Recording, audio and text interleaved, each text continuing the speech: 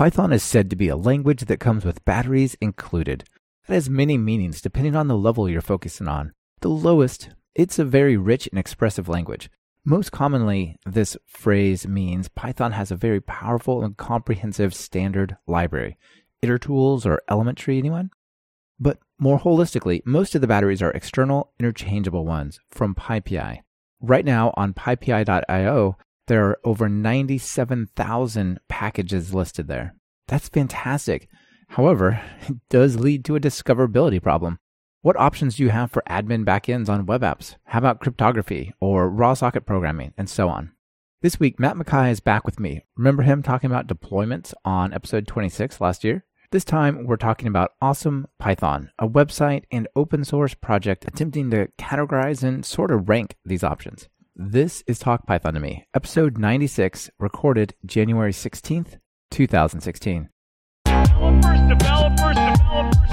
a developer in many senses of the word, cause I make these applications, but I also use these verbs to make this music. I construct it line by line, just like when I'm coding another software design. In both cases, it's about design patterns. Anyone can get the job done, it's the execution that matters. I have many interests, sometimes it can Welcome to Talk Python to Me, a weekly podcast on Python, the language, the libraries, the ecosystem, and the personalities. This is your host, Michael Kennedy. Follow me on Twitter where I'm at mkennedy. Keep up with the show and listen to past episodes at talkpython.fm and follow the show on Twitter via @talkpython. This episode has been sponsored by AnacondaCon from Continuum Analytics and by Hired. Thank you both for supporting the podcast. Hey, Matt, welcome back to Talk Python. Thanks, Michael. It's good to be back. It's great to have you back. You just pointed out a little bit ago that it's been 70 episodes since you were on episode 26 to talk about deployments with Python. I can't believe it's been so long. It's hard to believe. It's been like a year and a half, almost 2 years. Yeah. Well, that was a great episode. It was really popular. And, the world has changed a lot since then. So it's a lot of cool things we're going to be talking about today. We're going to focus on stuff that we found, mostly you found, that's awesome in the Python community. But before we get into those, let's, 70 episodes ago, I'm not sure everybody can remember back 70 episodes. What do you do day to day? Sure. So I'm a developer evangelist at Twilio, and Twilio makes it easy for developers to add communications. So if you want to send a text message or you want to make a phone call with Python or any programming language, or add video chat to an application, you can do that with Twilio. What I do as a developer evangelist, I am first off a software developer. I write a lot of code. Most of my code is open source, so it'll be examples for how to use Twilio or even just how to create something as a developer. It doesn't have to use Twilio. And then I travel and speak at tech conferences, all on software development. No marketing fluff, just being a software developer. I get to write code, explain code, and teach other people, which is just absolutely awesome. Yeah, that's great. I've always thought that these developer evangelist jobs were just fantastic, right? Like, it's part research and play, it's part telling people about stuff that's cool, and you have a lot of freedom to kind of learn and explore, right? Yeah. The big thing for me is just getting the time to create projects. Like when I have an idea, I can just go sit down, write some code, implement it, and then show it to other people. It's really, it's one of my favorite parts about it. How much does that feedback tweak or inform the APIs that Twilio uses? A lot from the evangelist. Yeah, one of the best parts about the gig is I get to use all of our APIs before they come out. So before anybody gets their hands on them, myself and some of my colleagues are testing out the APIs, giving feedback to the API teams, and that helps to improve the results that ultimately get into the hands of developers. Oh, that's great. Now, if I go out and search for something on Python, there's a very good chance that something that you are responsible for that's not directly part of Twilio will be like the number one Google result for my answer. You do full stack Python, right? Yeah. So I'm the author of Full Stack Python, which is a open source project I started over 4 years ago. And the whole idea behind Full Stack Python was I'm a Python developer, and I had, this is before I joined Twilio, I had a bunch of junior developers that were joining my team, and they kept sending me emails. Hey, what's a WSGI server? What is that? And I kept sending all of these emails, and I was like, this would probably be relevant to much more than just our team. So I started putting together a project with pages that had explanations on every single Python topic, and it's just expanded out from there. I pretty much work on it every day. And it's read by over 80,000 developers a month at this point. That's fantastic. And you have a book that goes with it as well, right? Yeah, that's what I was on for in episode 26, back 70 episodes ago. It's about it's a step-by-step guide to deploying Python applications. So if you've never done it before, you've built your first web application, this is every single step to get a virtual private server and to stand everything up that you need, DNS, the WSGI server, reverse proxy, all those things that trip developers up and certainly trip me up several years ago when I was trying to deploy my own applications. Yeah, it feels to me like that kind of information, those kinds of things are the things that you it's a lot of work and a lot of research to get it all, put all the pieces combined just right so your web apps work great, but then you write it down, you put it in a script and you forget about it. So having like a book as a reference to learn it the first time and then keep it around is really cool. Yeah, exactly. So, and as we talked about on that episode, first I teach how to do it manually and then we automate it with Ansible. So it's a pretty good way to kind of understand the nitty gritty and then automate it. And you know what, if you want to forget about it at that point and just use the scripts, you can, but at least you learned it the first time. Yeah, absolutely. You'll understand it when you come back, right? You'll know what you're doing if you need to come back and tweak the automation. That's cool. Now, we're going to talk about Awesome Python, the project, the GitHub project. But before we get into that, how about we do a quick update on our Python for Entrepreneurs course that you and I are writing together? Yeah, let's do it. Yeah, let's do it. So that course is almost done. I have to say, this one is, how shall I put it, longer than I expected. Taking a little longer to write than I expected, but I haven't even told you, I've finished almost all the chapters I have to record. They're off to editors. I have basically 1.5 chapters left to record and I'll be done. And then that just leaves a few more to go and that class will be all wrapped up. Yeah. And for me, it's just finishing up some of the the second Git chapter. And then we're going to get into deployments and SEO and everything that goes along with actually running the application that you build. So I'm really excited. I am so excited to get this thing out to people. I know people have been watching it in early access mode, which you get from just pre-ordering the course, but I'm excited for it to be like really wrapped up and done. Yeah, I really hope this turns out to be a great resource for the Python community around sort of this whole life cycle of idea to web app to deployment to business. It'll be fun. Okay, so we'll come back and let people know when that's actually finished, but it'll be soon. I promise, those of you who are out there waiting. So let's talk about some stuff that's awesome. Sure. So the Awesome Python repository has the great slogan, "Life is short, you need Python." And it is one of many awesome lists. So the awesome list popped up on GitHub where people just started throwing together lists of tools and resources that they were using. And so this repository came up in the Python community. And so this is at GitHub, Vinta/Awesome Python. It was created by Vinta Chen about a little over 2 years ago. And this is kind of the main one for the Python ecosystem that goes over all of the different open source projects and categorizes them, whether they're a task queue or a web framework, has some sort of basic categorization for each of the projects. Yeah, I think this is really handy when you don't know what it is you need for something. And so I don't know how many projects are listed here. I probably could have gone through the GitHub source code and like written some script or something to figure it out. But it seems to me like it's close to like 500, 400 projects. And they're all categorized, like you said. Here's admin backends. Here's authentication. Here's caching. And maybe under caching, there's like 10 choices on how you can do caching and plug that into your apps. So if you don't know what you need or what even a good choice for caching is in Python, you're just like, hey, I know I need caching, but that's as much as I know. Drop into awesome-python.com and then you can go to the caching section and, pick. Yeah. So I think for me as a fairly senior developer, what I think these lists are most useful for is if you've already been programming in one language, say you're a Java developer. I actually came from Java and then started in Python several years ago.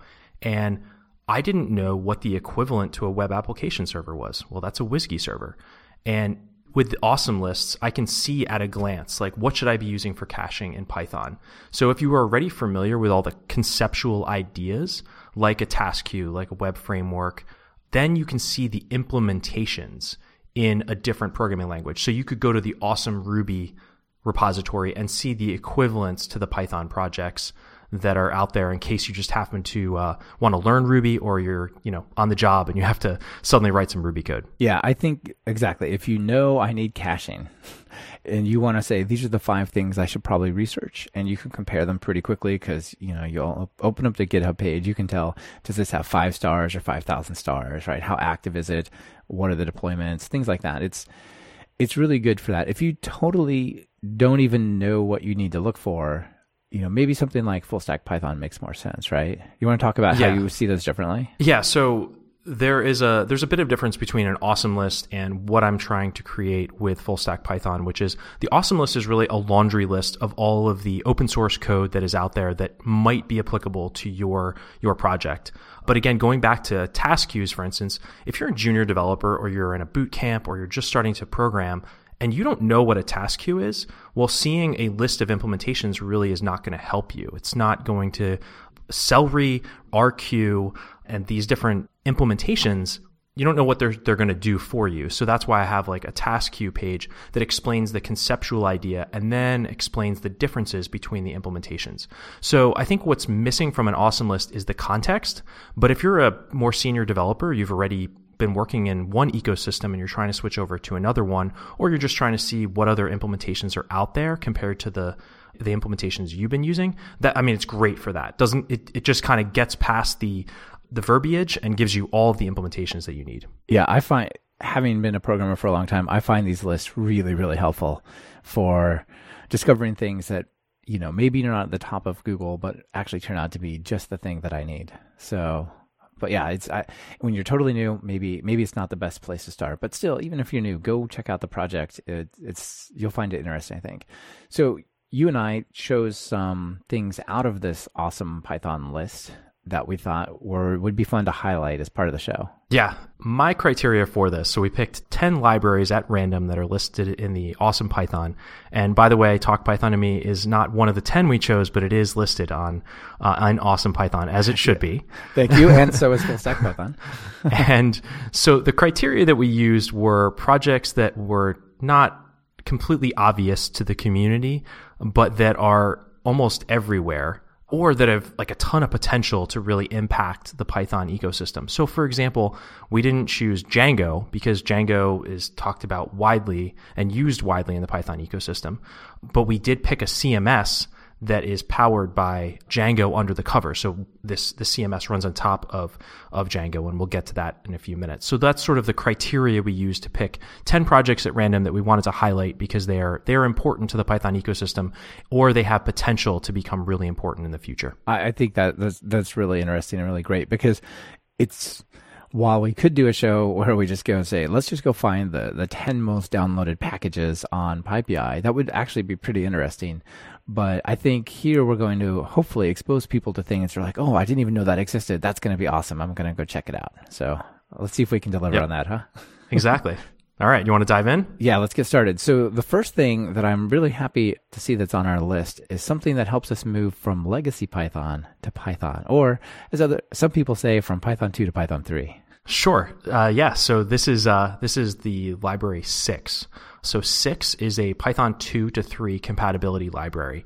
And this is one that you're not necessarily going to build an entire application around, but it is incredibly useful for developers who have built a Python 2 library and now they want to support both Python 2 and 3. So you can think about it as a bridge. 6 is a bridge from Python 2 to Python 3 and allows you to support both ecosystems at once. So it's really providing utility functions to smooth over some of the differences between the Python versions.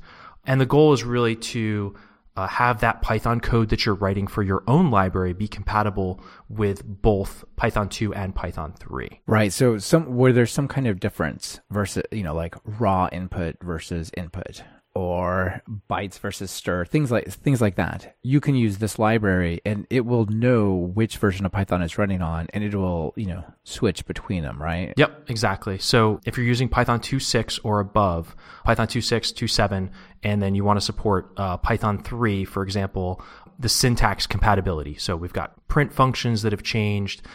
We have other the way that Unicode is handled. All those things need to be either smoothed over in your own code, or you can just use 6 as a dependency.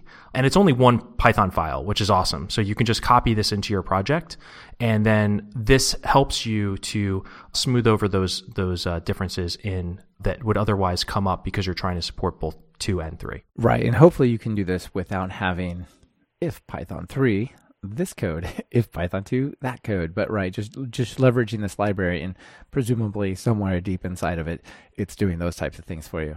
So you mentioned some of the areas that you can help with. What else does it cover? Where might I use this? For example, if you have unit test assertions in your code, or you're renaming modules and attributes. So there's actually a huge laundry list of areas that you may not be that intuitive if you're a Python developer, that if you're building a library for others to use, sort of it just crops up as you're looking to port from 2 to 3.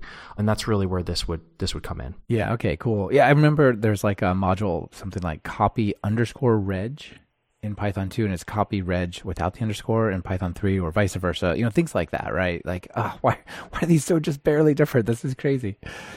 Anyway, okay, so yeah, so if you've got some Python 2 code that you want to bring forward, or maybe you can even use it to help somewhat bring a Python 3 library to support Python 2 if you're writing some kind of package, right? Yeah. And the reason why I picked this one to highlight was it's really everywhere. Many of the really popular, most commonly used Python libraries rely on 6 library in order to smooth over the differences in Python 2 and 3.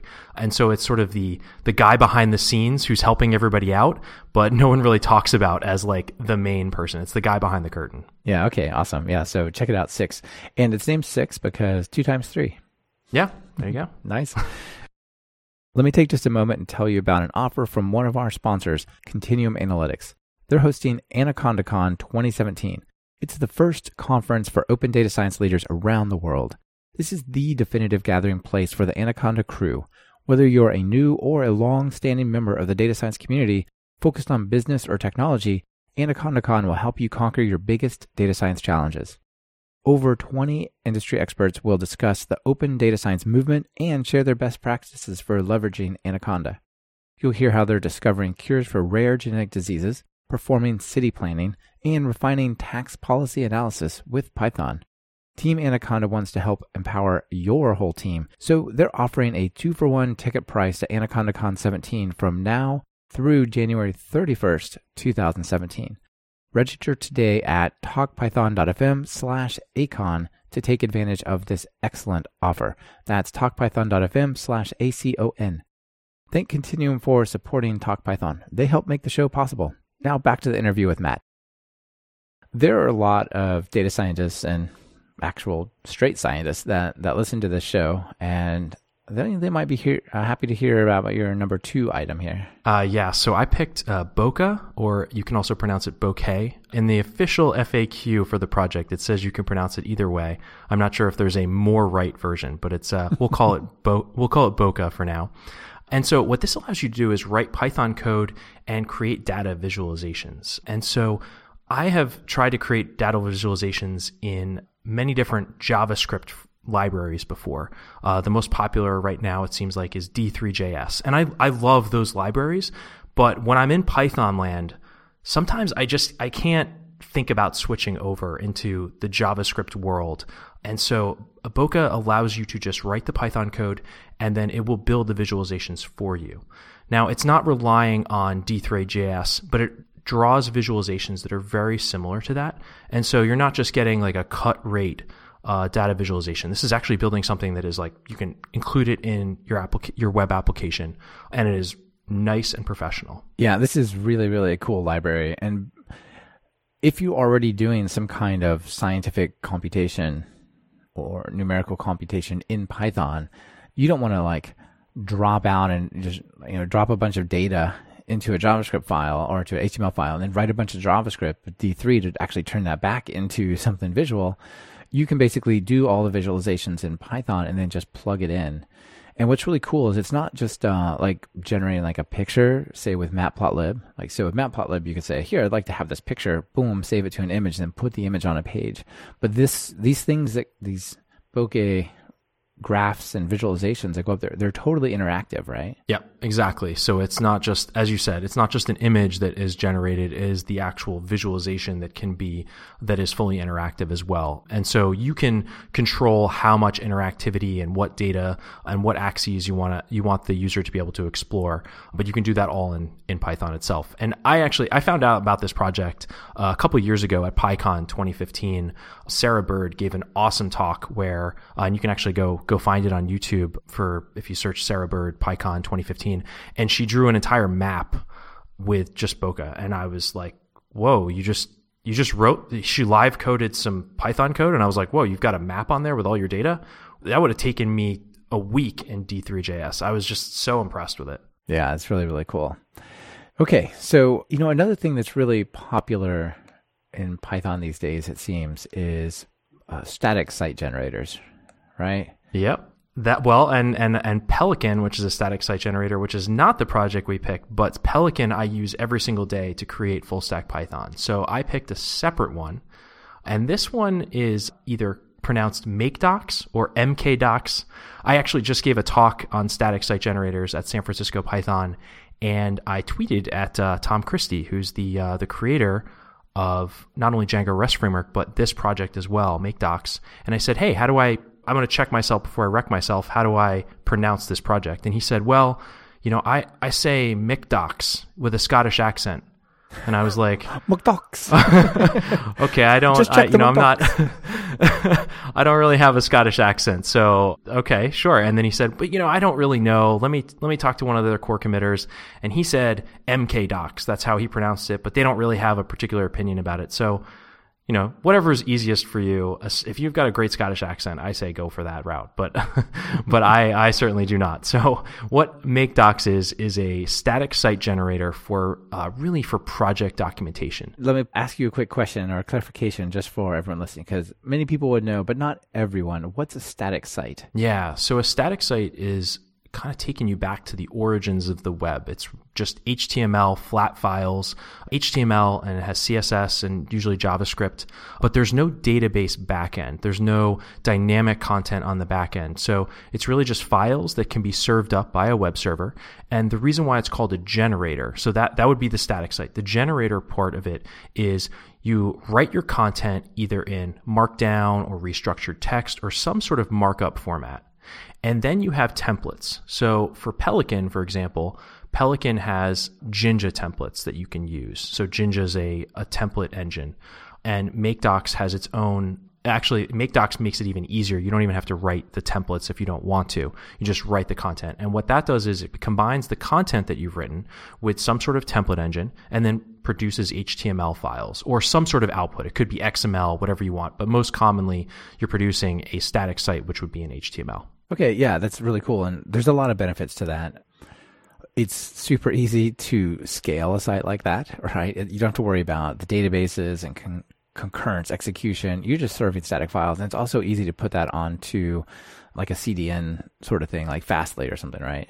Yeah. So the way that I deploy full stack Python is it's just it's just a bunch of HTML files that get generated with some CSS and JavaScript, and then I just have a content delivery network. So I have the files hosted. Sometimes I use GitHub Pages. I've also switched it over to Amazon S3. In front of that is a CDN, and I use Cloudflare. And what that does is it just serves up all those files. There's no database calls or anything like that. It's just really fast, immediately serving up those files to whatever web browser is requesting them. Nice. And it serves them up. It moves them around the globe and serves them up from some nearby place, which is pretty awesome. So people on the other side of the earth don't suffer because you decided to put your server in New York or whatever. Globally distributed, exactly. Yeah, that's awesome. Okay, so what's cool about MakeDocs? Like, why is it a great one, or how does it work? I think the thing about static sites is they've traditionally been made around blogs, but project documentation is one of the best examples that I think, if you want to use the word use cases, that I've seen So the idea behind MakeDocs is it's already being used to power a really popular project, a Python project, which is Django REST framework. And that allows MakeDocs to have a real project using it, and then they open sourced it so that anybody can use it. And the idea is generate beautiful project documentation. Now, for many developers, documentation is sort of not the first thing on their mind, but in the Python community, I think we have really great documentation for most of our projects. It's kind of something that is a badge of pride. And so that's where I think using like MakeDocs and just writing your content, and you don't have to worry about the styling if you don't want to. It's just going to create a beautiful set of project documentation for you. Yeah, that's excellent. And I think, you could even check in the docs into like your GitHub repository, and if somebody clones your repo, they can just go like right there and just have offline docs as static files. That's really cool. Very nice. Okay, MakeDocs. Speaking of Markdown, I think having Markdown wherever you accept user input is really nice in your web apps. Stack Overflow definitely popularized this. Markdown comes from John Grubner long ago. I don't know, like 2008 or something like this. It's not a brand new idea, but certainly using Markdown to accept input from users is much safer than accepting pure, rich formatted HTML, right? Yeah. So the thing about Markdown is it's a certain format, and there's for better or worse, without getting too into the weeds, there are different variations on that format, but there's sort of a standard Markdown format. And there's a Python project that parses that out.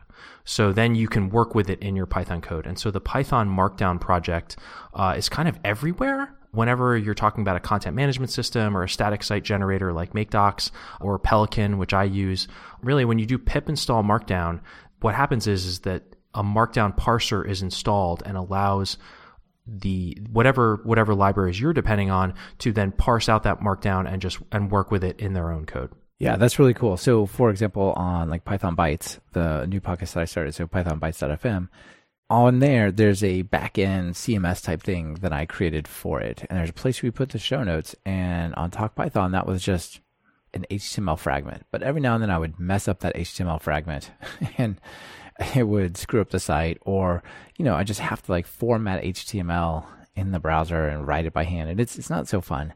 So when I did Python Bytes, I'm like, that's it. This part is going to be input as Markdown, output as, HTML.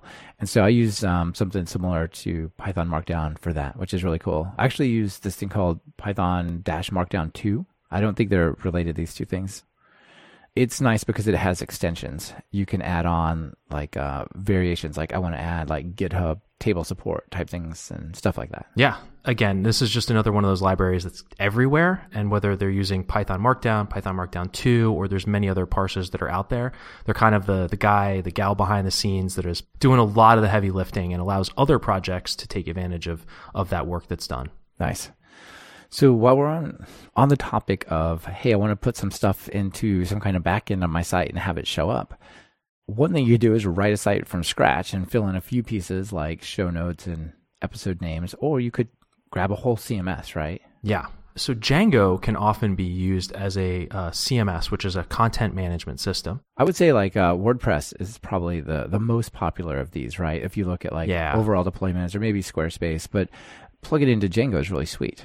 So you found a really nice one. What happens is if you start building a site on Django, and particularly if people that are not developers are using it, you often find that you run into limitations. And I wouldn't say that this is necessarily something that Django has to fix. This is where a content management system comes in. So let me give you a specific example.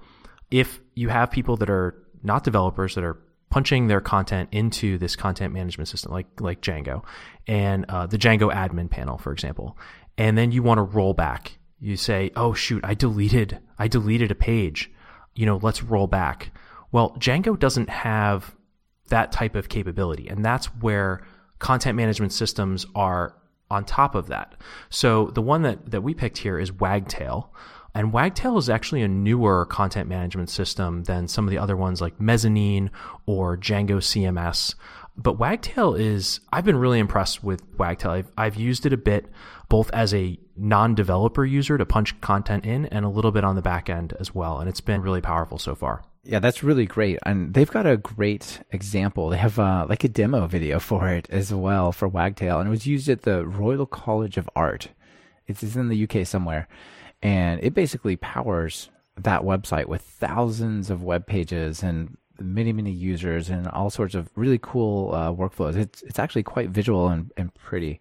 One of the things that comes to mind when I think of CMSs is they seem synonymous with slow and clunky to me, There's a trade-off with CMSs, which is that they're building all this extra functionality on top of an existing web framework, and they need to be used by people that are not developers. So you don't want to get into a situation where the CMS is preventing you from doing things with your content that you want. So there's a trade-off. Sometimes CMSs are too heavy-handed. Sometimes they're just really confusing to use. But I found that Wagtail, which we're actually using at Twilio, is actually one of our favorite CMSs. And we did a large evaluation with a lot of different programming languages. And this is the one that came on top for us. It's not necessarily the best for everybody, but it's the one that works really well for us. I can say the Royal College of Art website is quite zippy, even though, I'm like 9 hours time zone away from it. So, mostly any sort of slowness would be ping time. But so I feel like this is a CMS that doesn't have that feeling, right? It's really nice. And it's awesome you guys are using it at Twilio too. Well, the thing about Wagtail is that they've done a great job with making it really polished.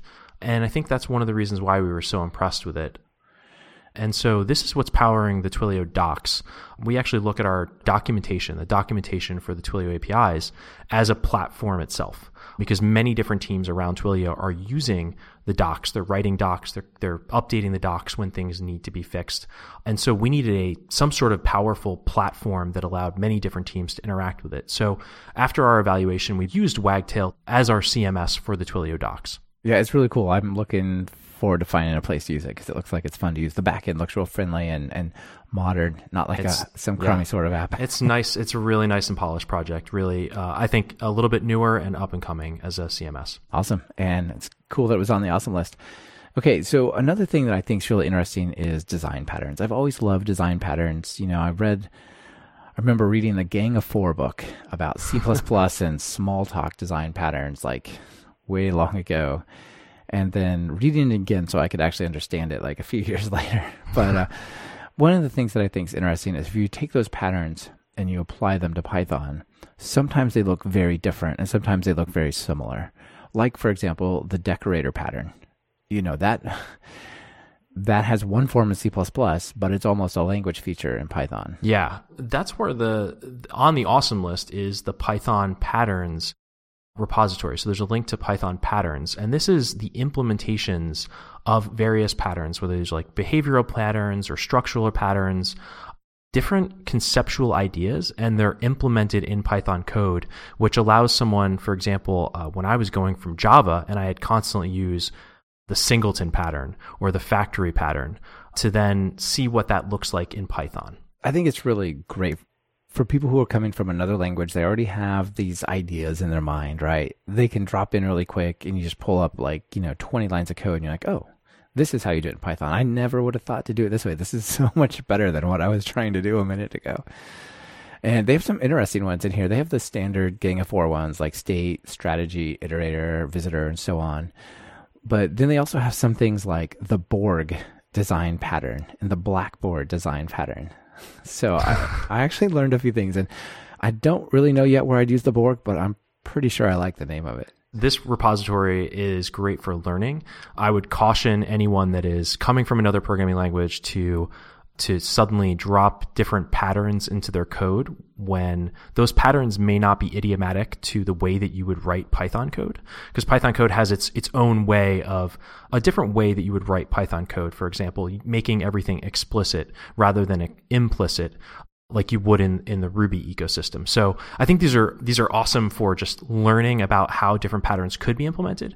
But I would caution people to make sure that this is actually how you would write Python code, as opposed to just dropping them into your code without thinking about them. Yeah, I kind of have like an Einstein type of philosophy about design patterns. Like, design patterns are awesome and you should use them in your code, but just enough, right? Things should be as simple as they can, but not simpler, right? Like, you should have patterns that solve problems. But I feel like people, when they learn design patterns at first, they're like, oh, I'm going to put patterns everywhere. I can't wait to turn everything into a state pattern. And then the visitors go in here like, oh no, oh no, that's going to be unmaintainable, right? And so patterns, I don't know, to me, they're like salt, right? A little bit here and there.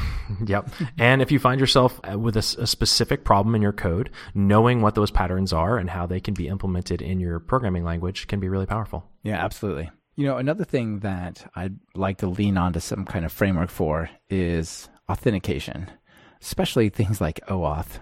Those are super, super complicated to figure out yourself. But luckily on our list here, we have some OAuth stuff, right? Yeah. So the project we picked here is Authomatic. And the tagline here is simple but powerful framework, authentication and authorization client.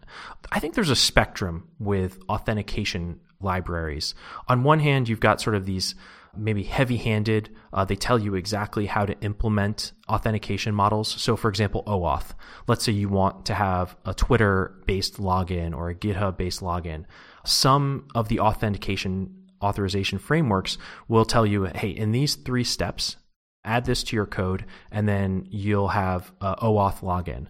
But on the other hand, these frameworks have to work with, or these libraries have to work with various frameworks. So the way that you would implement something in Django versus Flask versus Pyramid versus TurboGears can be different.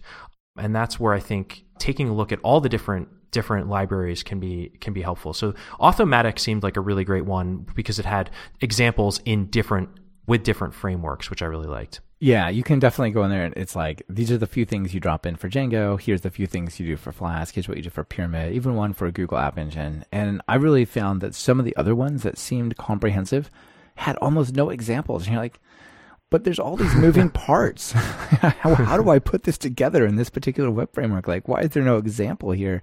Yeah, I looked at a number of them, and maybe we should put a little word of caution in that this hasn't been updated for a little while, but that's kind of true with some of the other options out there as well. So they're kind of seem more steady state, or they're in some sort of flux or something. So looked at the whole list. Here's just one example to sort of point out, like, there's a bunch of great things about OAuth and social auth and things like that. Yep. And this makes it much easier for you to implement them rather than having to rewrite everything in your own code. Yeah, for sure.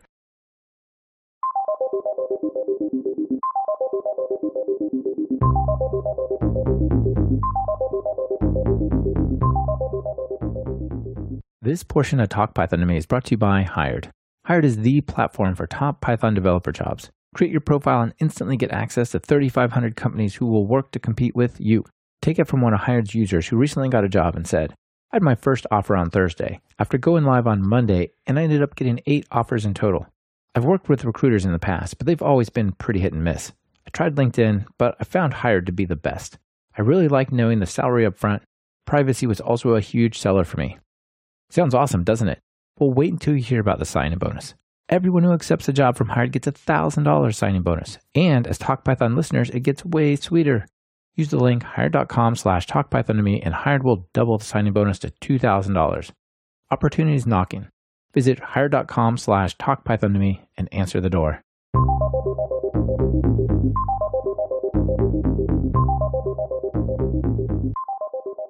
You talked about static sites earlier, and we mentioned the deployment and the performance story and all that, and that's great.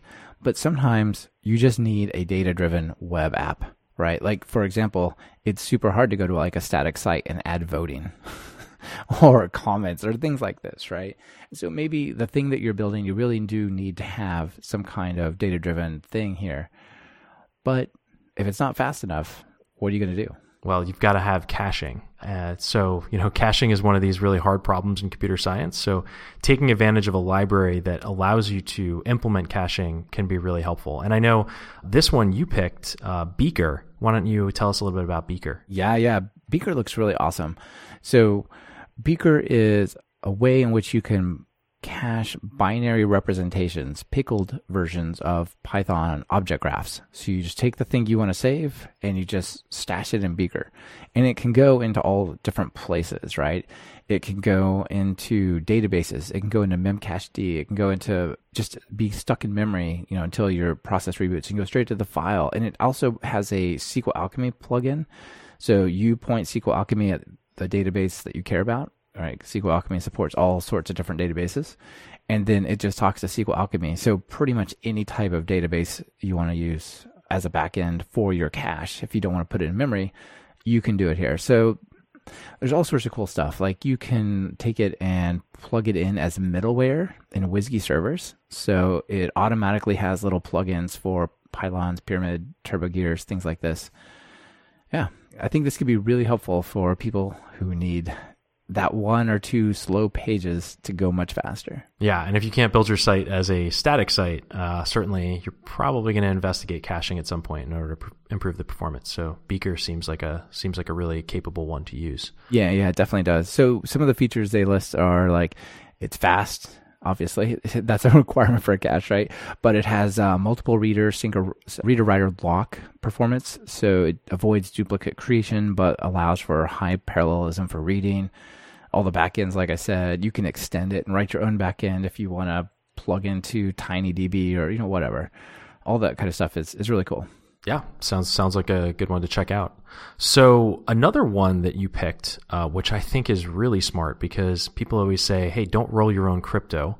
And you don't want to write your own password storage hashing library unless you're just trying to learn how it's done. But you don't necessarily want to write something for production. But you picked Passlib, which you've used in the past. Why don't you tell us about Passlib? Yeah, I use Passlib all over the place. I use it on the training website, for example, for accounts there. And I don't want people to end up on, some sort of news story.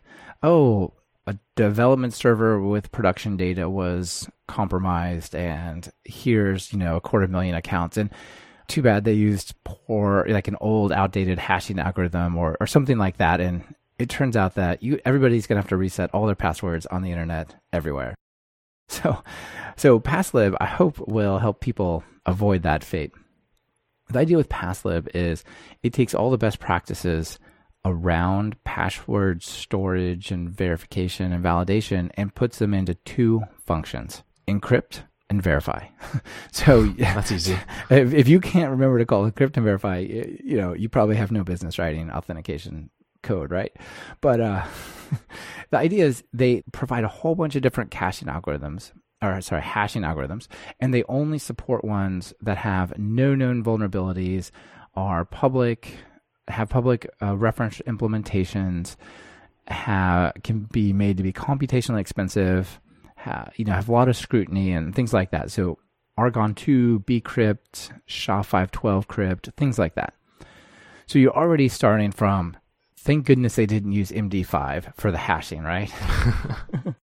Which is one of the problems. The other problem is with the advent of graphics, the GPU processing, people can use the GPUs to do advent of computational GPU processing, not for graphics. They can use the power of those graphics cards to just try so many variations on these hashes because the graphics cards can do them really quickly. And so you want to make the stored passwords computationally difficult to guess at. So instead of just hashing with a strong algorithm, Passlib will take it and it'll hash it like 200,000 times. So it'll take the input, stuff it back around, hash that thing, and then just, fold it over 200,000 times. And it also adds random salt to each thing it stores. And it, of course, folds that all through. So it's just super hard to guess what the possibility is. But it's easy for you. You get back some kind of password hash you call verify with the plain text password, and either it matches or it doesn't. Yeah, well, it seems like it provides a really good trade-off between, developers want to spend the least amount of time working on security, and so they have more time to work on features. And it seems like this is making a good trade-off where it's, hey, this is really simple. Here's what you do. Call these two functions, and we'll take care of this bit for you. So that seems like, as far as a library, that's probably some of the best you can ask for. Yeah, it's really cool. And you can actually evolve over time. So, for example, part of the thing that gets stored in the database has the number of rounds or the number of folding iterations you've done. And so as computers get faster, you can actually crank that number up over time without breaking the old passwords. And then when the user comes back, you just regenerate with a newer, more computationally expensive variant. Nice. Yep. Also supports two-factor authentication, but I know nothing about this. You could use Authy for that, or implement with SMS via Twilio. That's my little Twilio commercial for this one episode. Oh, awesome. Very, very cool.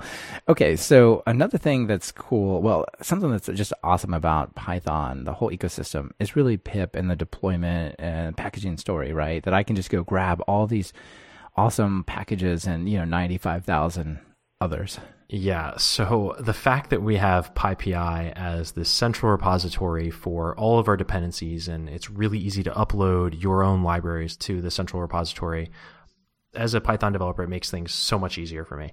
When I was a Java developer and I used to use Maven, Maven was incredibly complicated. You have these massive XML files.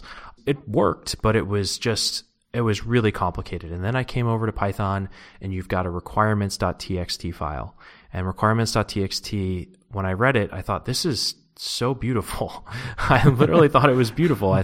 You have the name of the library that you depend upon.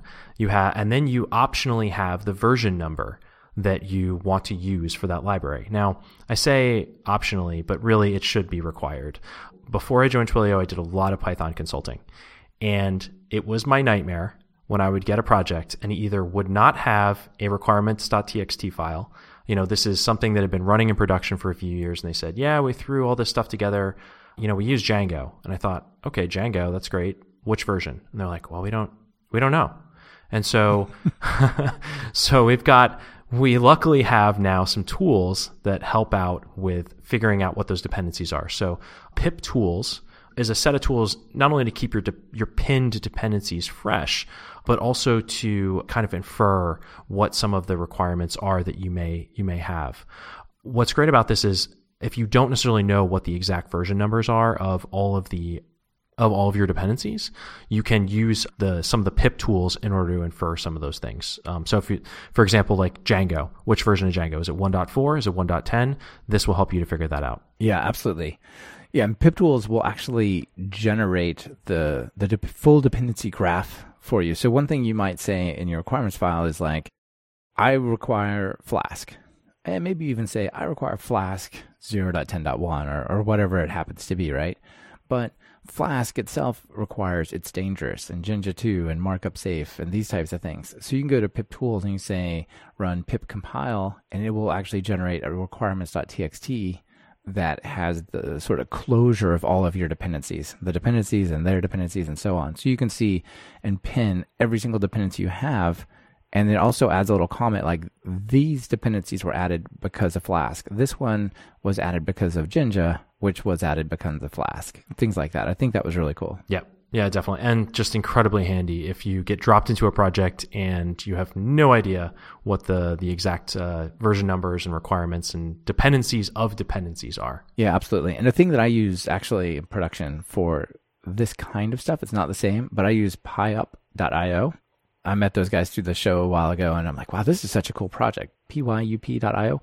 And you basically, it's like a online system. You point it at your GitHub repo, public or private, and it will watch this file. And if there's changes or releases, or especially security releases, it will like send you a pull request saying there's a security vulnerability and It's Dangerous or something. Here's the updated requirements.txt to fix it in your app. Wow, that's super useful. Yeah, it's the notification. I mean, these things are changing all the time, but it's like the push notification to you that your app now has like an important update to its dependency, which I thought was really cool. Awesome. Okay, well, those were a great bunch of libraries. Hopefully you guys learned a lot about them. Matt, it was fun to explore these with you. I didn't know about all of them before we started talking. So, well, I don't think anybody knows all of the Python projects that are out there. You wouldn't get any coding done if you knew what all the projects were. So that's what I think is great about the awesome lists is you get to see at a glance just different libraries that you may never have known about. Yeah, I totally agree, and that's why I think it's so interesting to bring it up for people, is because you can drop in there and really quickly learn about all these tools that you didn't know about a few minutes ago. Very cool. All right. So as always, before I let you get out of here, let me ask you the two questions. Okay. So I don't even actually remember your answer from a year and a half ago. So when you write some Python code or any code really, what editor do you use? So I use Vim. That hasn't changed. It's been Vim for a fairly long amount of time. Now, to be fair, I use Vim for Python code. Most things I do. I use Xcode for my Swift code, and I use IntelliJ, the ultimate IntelliJ edition for Java code. So I've been doing some more Java coding lately. So I kind of bounce back and forth, but I almost always use the Vim mode in whatever editor that I'm in. Yeah, that's probably a requirement for you, right? That it has a Vim mode. Yes. Nice. All right, and we kind of touched on a bunch here, but you want to pull out a favorite PyPI package? Oh man, I gotta give a shout out to Pelican. As a static site generator, I think when you use a tool, and I may have said this on episode 26, but when you use a tool for 6-7 years and you still love it, I think that's a really good sign. So Pelican is that tool for me, and it's a great static site generator that powers full stack Python. Yeah, that's awesome. I think that is a really good sign. If you love it after you've lived with it for a while, then it must be something special. Very cool. So I feel kind of like as a final call to action, I noticed there were some projects not listed there that I thought were awesome. You look in various some of the categories, you're like, oh, why is this not listed here? So maybe if you're out there and you own a package or you're really passionate about it and you don't see it there, you think it's awesome, maybe go send those guys a message and let them know they should add your package. All right, well, Matt, it's been fun to talk to you. Thanks for sharing these packages with everyone. Yeah, thanks, Michael. It's been a great time. Yeah, great to catch up with you. See you later. This has been another episode of Talk Python to Me. Today's guest has been Matthew Mackay, and this episode has been sponsored by AnacondaCon from Continuum Analytics and by Hired. Thank you both for supporting the podcast. Whether you want to hear the keynote by Ryan Curran from Forrester Research, meet the guys behind Anaconda, or just mingle with high-end data scientists, you need to find your way to Austin, Texas for AnacondaCon this February. Start at talkpython.fm/acon. Hired wants to help you find your next big thing. Visit hired.com/talkpython to get 5 or more offers with salary and equity presented right up front and a special listener signing bonus of $2,000. Are you or a colleague trying to learn Python? Have you tried books and videos that just left you bored by covering topics point by point? Well, check out my online course, Python Jumpstart by Building 10 Apps at talkpython.fm/course to experience a more engaging way to learn Python. And if you're looking for something a little more advanced, try my Write Pythonic Code course at talkpython.fm/Pythonic. Be sure to subscribe to the show. Open your favorite podcatcher and search for Python. We should be right at the top. You can also find the iTunes feed at /iTunes, Google Play feed at /Play, and direct RSS feed at /RSS on talkpython.fm. Our theme music is Developers, Developers, Developers by Corey Smith, who goes by Smix. Corey just recently started selling his tracks on iTunes, so I recommend you check it out at talkpython.fm/music. You can browse his tracks he has for sale on iTunes and listen to the full-length version of the theme song. This is your host, Michael Kennedy. Thanks so much for listening. I really appreciate it. Smix, let's get out of here. Stating with my voice, there's no norm that I can fit within. Haven't been sleeping, I've been using lots of rest. I'll pass the mic back to who?